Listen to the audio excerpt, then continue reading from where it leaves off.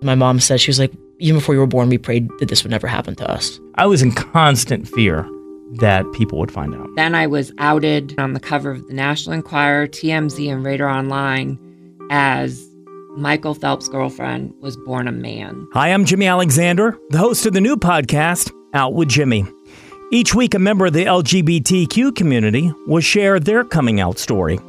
And as you know, each coming out story is different. Some are funny. They had multiple rules on it. They're like, if you want to continue living with us, you have to sign this contract. And one of them was no deviant sexual acts, which was code for you cannot be gay. List the top 5 deviant acts. We'll see if we can get it done by Tuesday. Add me on Snapchat. I did it all yesterday. I didn't come out. I was outed. Like, outed so hard, someone put their foot on the back of my ass and knocked me right out of the closet is what happened with me. And that was him coming out to me as well. What? Your brother's gay too? My brother is gay too. The heartwarming ones. I'm here to tell you, it gets better. And that was the first moment of my new life that I felt free. It really was the happiest moment of my life. And yes, there's a lot of heartbreaking ones. If I end my life now, while I'm still in God's good graces, then I'll go to heaven, and my parents won't have to.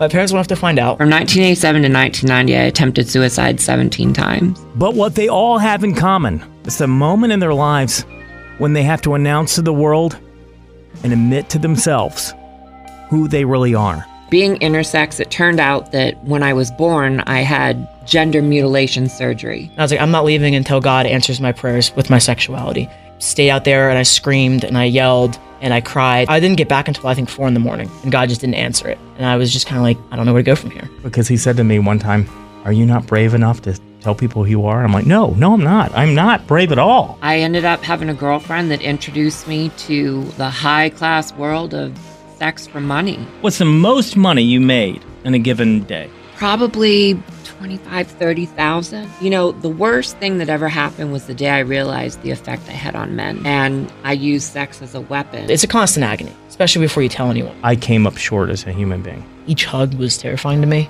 I was like, what if they know? Or if they can sense it? I signed a deal, a multi-film deal with Vivid to do a celebrity sex tape. They thought I was capitalizing off of him and all for the money, and none of those things are true. I couldn't work because I was plastered all over every tabloid magazine. Because I hurt and betrayed somebody who meant the world to me. You know, when I tell my story for several reasons, but one of them is a cautionary tale. If you could go back and tell that little boy who was praying not to die. Yeah.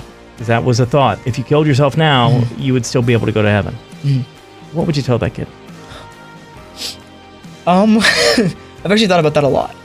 I would tell him that heaven wasn't so abstract, that heaven wasn't to be in like the little moments that he was going to have.